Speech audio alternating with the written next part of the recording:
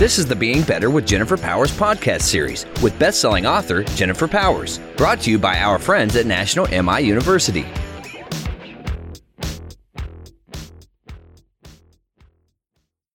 Hello, everyone. Hello, Mark. You seem startled to see me over here. Excited about welcome everyone. I don't forget you ever. Oh, that's so nice. That's so nice. Hello, and how are you? Me? I see now. I don't know if you're talking to me or them. I guess me, because they can't reply. Right. We want to know how you are. Yeah. Yeah, we definitely want to hear what's coming up for you, how things are going as you're listening to these episodes. What is bubbling over for you and what questions are coming up or what shifts are happening? How are you being better? You're kind of the new Dear Abby, aren't you? A little bit. I kind of feel like that sometimes. Yeah. I don't know that all of her questions were as relevant, though. I wonder if everybody knows who Dear Abby is. I guess if they're our age, but what I think younger listeners Abby's daughter took over. Oh. Yeah, I think it's Dear Gabby now. She gabs and better, gabs better and than Dear gabs. Flabby. That's what my show would be called. Nice. I think I'm funny. That is funny, honey. All right. So send us your questions and comments, info@jenniferpowers.com. Do we have a question today, sir? We do indeed. What is it? All right. So Jen, somebody asked, somebody made the comment that they'd gotten a comment from a friend that they are kind of disagreeable. And she was like kind of offended, like didn't appreciate that. I'm just summarizing here, if that's okay. But she said, it's not the first time that somebody said that to her. Like, should she strive to be more agreeable? Oh, interesting. Yeah, I love this question because I know people who are not agreeable. We'll call them not agreeable. I'm not looking at you. And what that means, what that means is, and I was just experiencing this with the person the other day. It's not like he was unagreeable. It's just that he was a contrarian. Contrarian. That could be maybe considered. Let's say it's that. And what comes to mind is, can you contrast that between speaking your truth? I mean, that's my truth. I don't agree with you. What? Yeah. You know what I mean? I question that sometimes. When someone is consistently unagreeable, right. Like in a conversation, you're saying this and they're saying, yeah, but, or you're saying the positive and then they're bringing the negative, like consistently, right. That I question whether it is an authentic way of showing up. Right. Maybe they're authentically negative or authentically contrarian, but I don't buy it. Right.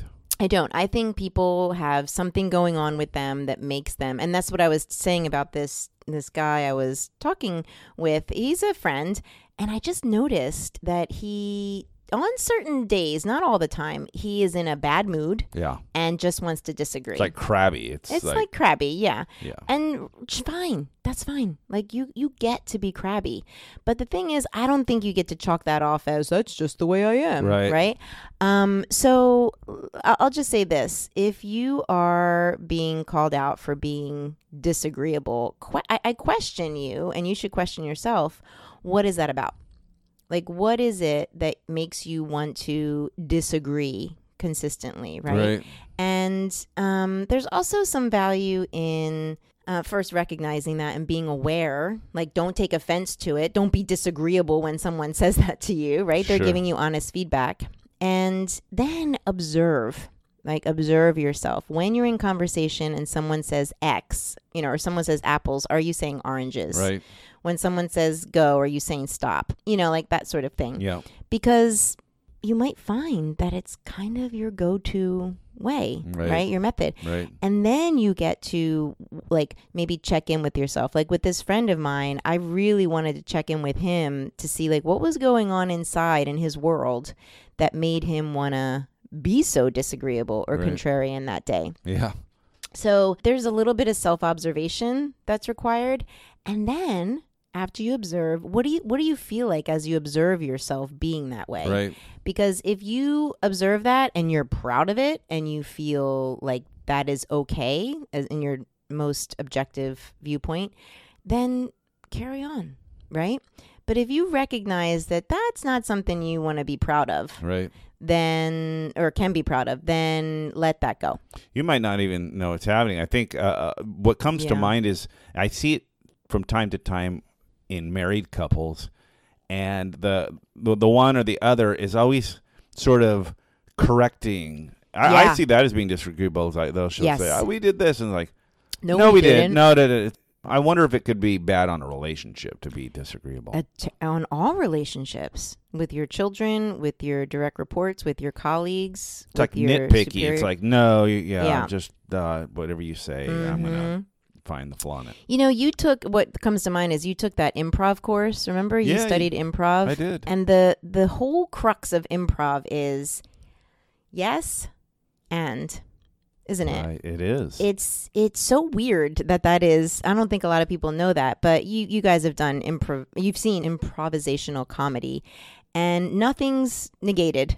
Everything is just like really in flow. Right. And what do you think that was about? Like, why is that? It's a scene killer. It's just like you want to be a scene creator, and you don't. But it shuts them down, and you're like, I'll take it from here.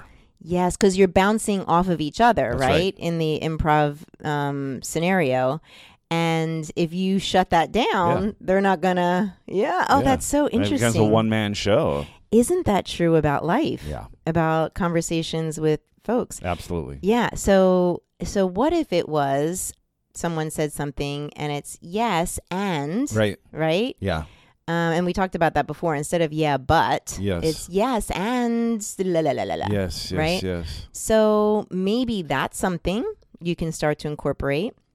And let me just say this, that agreeing is not the same as accepting.